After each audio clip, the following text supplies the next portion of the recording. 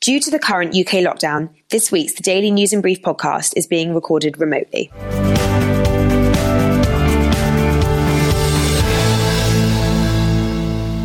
Welcome to the Daily News in Brief podcast. Today is the 11th of June and this week's main stories are: Boris Johnson has clashed with Sir Keir Starmer in the Commons over the government's handling of school reopenings. At Prime Minister's Questions on Wednesday, the Labour leader said Johnson needed to take full responsibility for his own failures and accused him of having no coherent plan for the full reopening of schools. Responding, Johnson claimed Starmer had been inconsistent on the issue, saying he can't work out whether he's saying schools are not safe enough or whether we should be going back more quickly. He can't have it both ways.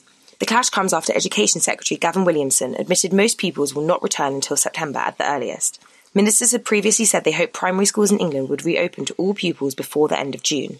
Johnson has promised to launch a massive catch-up programme for pupils over the summer and beyond. Later on Wednesday, Johnson also announced new relaxations of lockdown measures, including plans for support bubbles, allowing those living alone or in single-parent households to combine with another household in England. The Prime Minister said the changes were aimed at easing loneliness among adults living on their own. New guidelines apply from midnight on Saturday and permit single parents with children under 18 or adults living alone to join with one other household in a bubble. Those within the bubble can act like a single household and do not need to maintain social distancing. The changes follow comments from a leading scientific advisor to the government claiming the UK's failure to enter lockdown sooner cost a lot of lives. Professor John Edmonds, an epidemiologist and member of SAGE, told the BBC on Sunday that while it would have been very hard to pull the trigger, we should have gone into lockdown earlier. Professor Edmonds has warned the epidemic is definitely not over and has cautioned against the easing of lockdown restrictions too quickly. Health Secretary Matt Hancock has disputed Edmonds' comments and insisted the government took the right decisions at the right time. Elsewhere, Hancock has attempted to allay concerns about the virus's rate of reproduction after new analysis from Public Health England and Cambridge University suggested COVID-19's rate of transmission is edging upwards in some regions. Speaking on the BBC's Andrew Marr show on Sunday, the Health Secretary said the rate of reproduction, or R rate, had not risen above 1 anywhere in the UK and insisted ministers would reimpose lockdown measures nationally or locally if the rate of infection spiked. However, Greater Manchester Mayor Andy Burnham and Liverpool City Region Mayor Steve Rotherham have described the PHE analysis as a warning sign that it must be taken seriously in the North West. Both have also expressed scepticism regarding the imposition of localised lockdowns, describing the proposals as unenforceable. Council and health chiefs say they are yet to receive information on how such lockdowns would work, given how many people cross local authority boundaries each day. On Monday, coronavirus-related fatalities fell to their lowest number since the start of lockdown, prompting Matt Hancock to declare the virus to be in retreat across the land.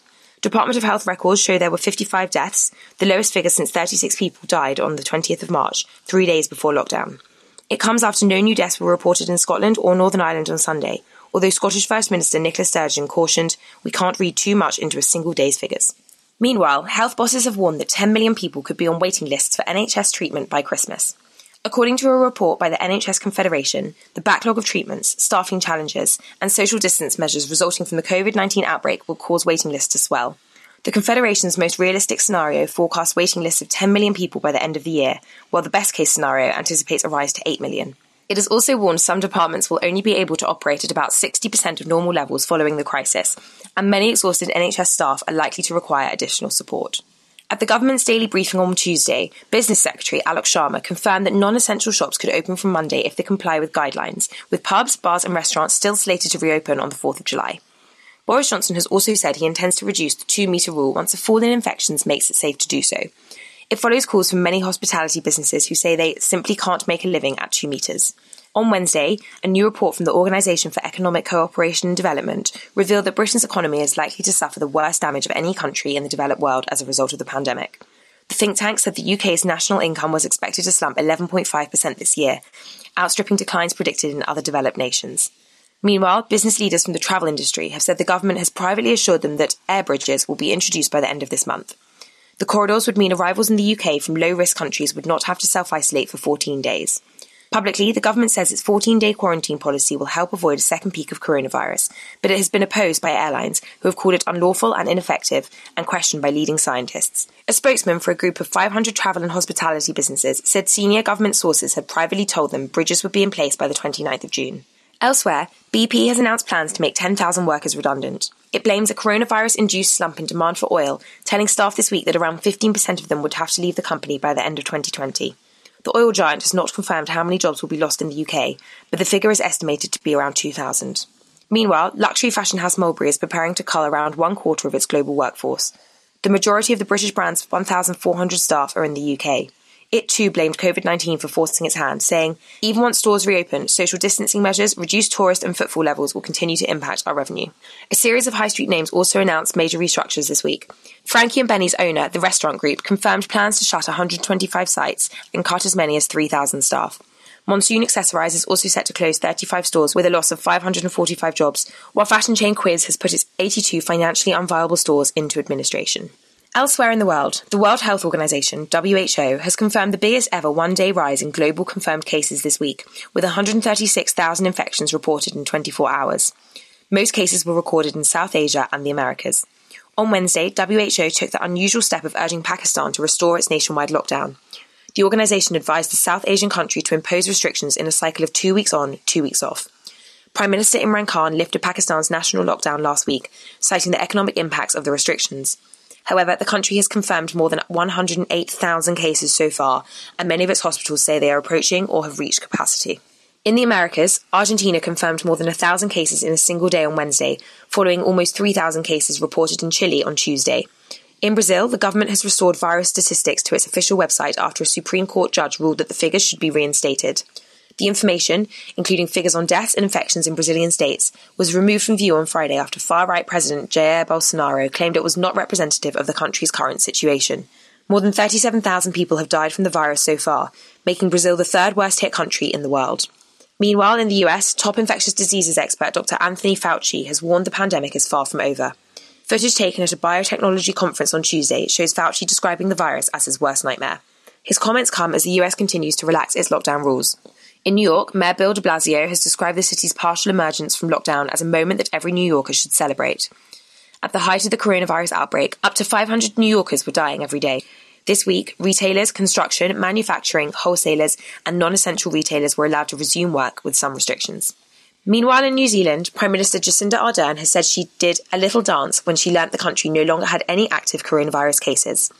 After more than a fortnight with no new cases, Ardern has moved New Zealand to the lowest level of its 4-tier alert system. This means social distancing is encouraged but not required, schools and workplaces can open without restriction, public transport can operate freely, and weddings and funerals can be held as normal. However, borders remain closed to foreigners.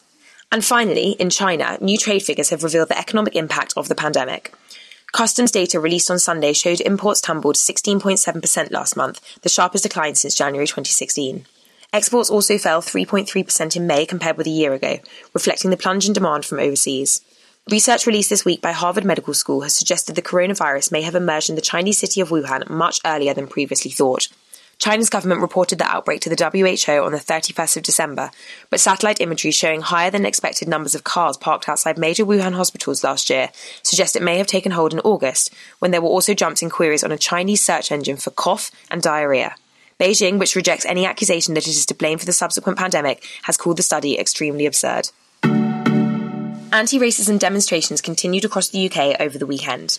On Sunday, thousands gathered in cities including London, Nottingham, Glasgow and Bristol, where protesters pulled down a statue of Edward Colston, a prominent 17th century slave trader.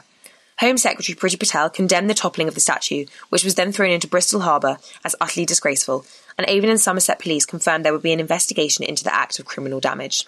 While Labour leader Sir Keir Starmer said he believed the statue should have been taken down a long time ago, he also described the protesters' actions as completely wrong. That statue should have been brought down properly, with consent, and put in a museum, he added. London Mayor Sadiq Khan has launched the Commission for Diversity in the Public Realm to review landmarks around the capital in the wake of the incident. Khan said monuments that don't accurately reflect London's values should be considered for removal. It's a sad truth that much of our wealth was derived from the slave trade, but this does not have to be celebrated in our public spaces, he added. On Tuesday, a statue of 18th century slave trader Robert Milligan was removed from outside the Museum of London Docklands, and protests took place outside Oriel College at Oxford University, calling for the removal of a tribute to imperialist Cecil Rhodes. Meanwhile, Neville Lawrence, the father of Stephen Lawrence, has spoken out in support of the recent Black Lives Matter protests, which were sparked by the death of George Floyd in police custody in the USA. In an interview with The Guardian this week, Neville Lawrence discussed police promises to reform and enshrine racial justice among its ranks in the UK. It's not been done. I don't know when it will be done. We should not be talking about it 21 years later, he said. His son, Stephen Lawrence, was murdered by a racist gang in London in 1993. Police bungled the investigation, and a public inquiry later found errors in the 18-year-old's case were down to incompetence and institutional racism. Neville Lawrence said he believed the police force remains institutionally racist and could not be relied on to reform. His comments came as the UK's head of counter-terrorism, Neil Basu, condemned racial injustice in Britain. Basu, who is the most senior BAME officer in policing, wrote in an internal post to officers, "What we are seeing in America, and here in the UK too, is anger directed not just at police brutality, but the racial bias built into the very fabric of our institutions and society, perhaps best illustrated in the UK by the huge disparity in young black men in the criminal justice system." According to the 2017 Lammy Review, while black people comprise 3% of the overall population in England and Wales, they account for 12% of the prison population. In the US, Minneapolis City Council has voted to dismantle the city's police department, which is responsible for George Floyd's death, and replace it with a new system of public safety.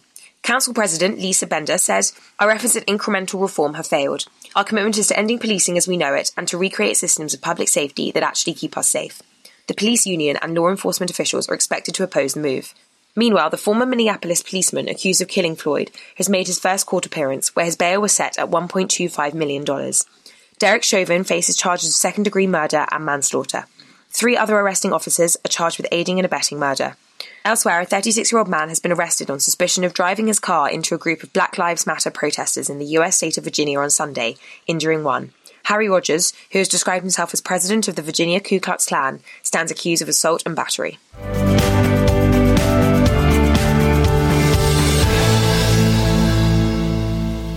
In UK news, British police have received almost 400 new tip-offs about the disappearance of Madeleine McCann after a new suspect in the case was identified last week.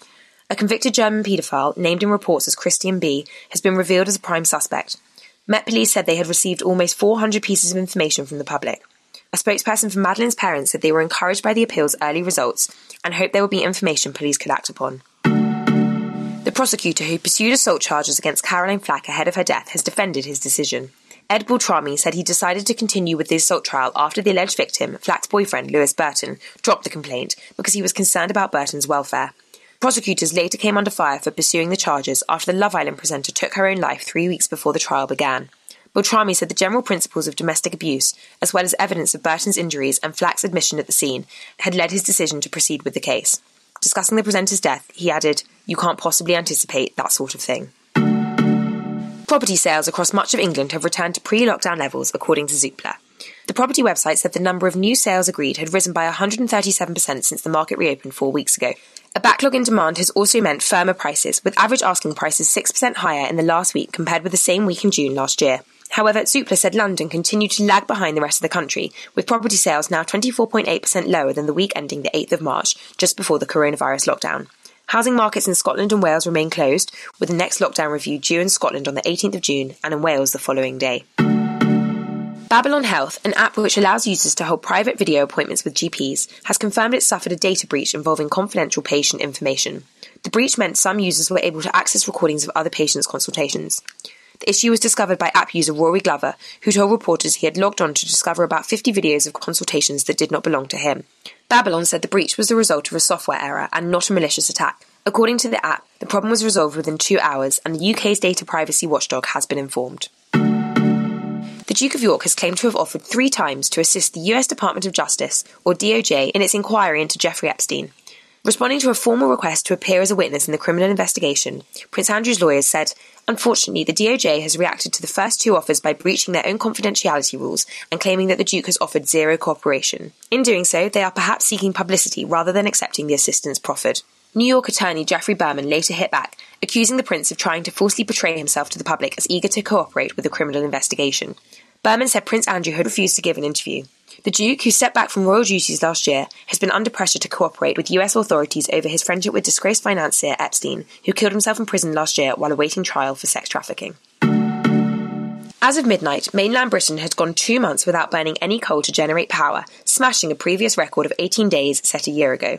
When England, Scotland and Wales went into lockdown and demand for electricity dropped, the National Grid took power plants off the network, including its 4 remaining coal-fired facilities, the last of which came off the grid on the 9th of April.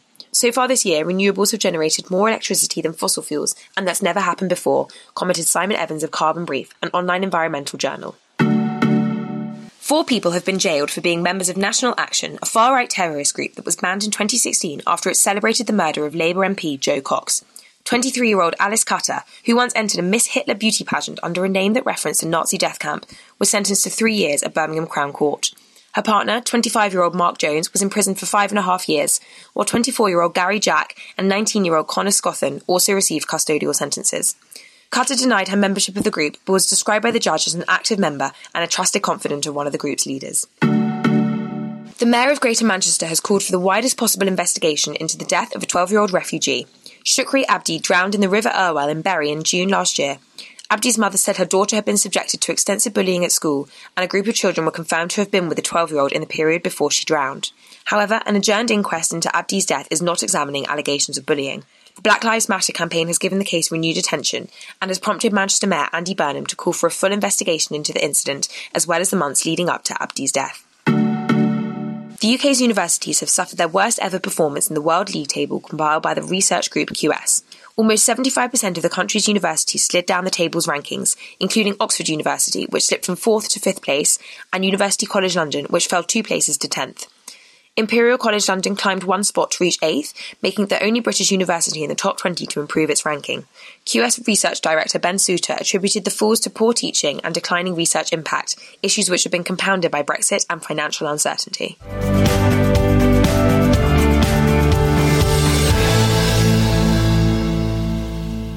Elsewhere in the world, OPEC, Russia and its allies have announced plans to extend record cuts to oil production until the end of July. The group, known as OPEC+, agreed to cut oil supply by 9.7 million barrels per day during May and June to prop up prices that had collapsed as a result of the coronavirus pandemic. On Sunday, it agreed to extend the arrangement, which has been credited with helping crude oil prices to double in the past 2 months. As global lockdowns are eased, demand for fuel is expected to exceed supply sometime in July. However, OPEC has yet to clear 1 billion barrels of excess oil supply, which has accumulated since March. The record label that represents Drake and Ariana Grande says it will stop using urban to describe its departments, employee titles and music genres with immediate effect. The term, which was coined in the mid-70s, didn't originally carry any negative connotations, but has come to be used as a catch-all term for music of black origin, effectively grouping black artists into a single category regardless of genre. Republic Records said it would encourage the rest of the music industry to consider following suit. Meanwhile, Marta Kauffman, the co-creator of Friends, has said she didn't do enough to promote racial diversity in the hit show. In a virtual interview, Kauffman said, "I just wish I knew then what I know now. I would have made very different decisions. Now all I can think about is, what can I do? What can I do differently? How can I run my show in a new way?" The hugely successful sitcom, which ran from 1994 to 2004, has been regularly criticised for its lack of diversity. Elsewhere, Netflix, BritBox and the BBC have all removed Little Britain from streaming services, citing renewed objections to Matt Lucas's and David Walliams' portrayal of characters from different ethnic backgrounds. Swedish prosecutors have confirmed they will be closing the investigation into the murder of Prime Minister Olof Palme in 1986. Palme, a social democrat, was shot in the back at close range in central Stockholm while walking home from the cinema with his family. The assassination has never been solved. The case's chief prosecutor, Krista Pettersson, said the investigation was being closed as the main suspect, Stig Engström, had taken his own life in 2000. Over the course of the investigation, more than 130 people claimed responsibility for the murder, and 10,000 people were questioned. The unsolved killing has been described by the current Swedish Prime Minister, Stefan Löfven, as an open wound.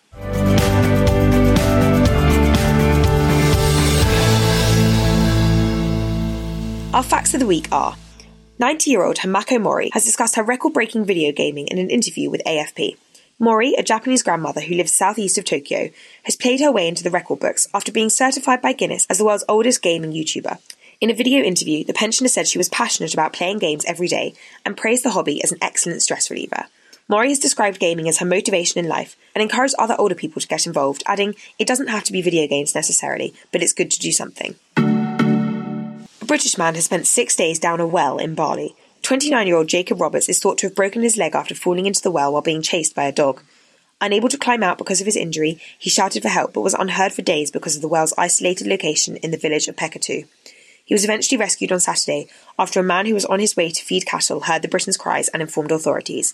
It is believed he survived on the water at the bottom of the well. The latest figures from the Treasury show 8.9 million workers are now covered by the government's furlough scheme, equivalent to more than 25% of the workforce. The figures cover the period up to Monday and show the cost of the coronavirus job retention scheme to the government now stands at almost £20 billion. A separate scheme for self-employed workers has attracted 2.6 million claims, calculated to be worth a total of £7.5 billion. And finally, a campaign to hold one last nationwide clap next month has been backed by the Archbishop of Canterbury. The initiative hopes to mark the 72nd birthday of the NHS on Sunday the 5th of July with the biggest thank you to key workers in Britain's history. It has also proposed that a minute's silence for victims of the coronavirus pandemic be held on the 4th of July. Anne-Marie Place, who founded the Thursday Night Applause for UK Key Workers, has backed the campaign, alongside the Archbishop of Canterbury, who said, "My sincere hope is that this weekend will serve as a powerful moment of remembrance, thanks and connection."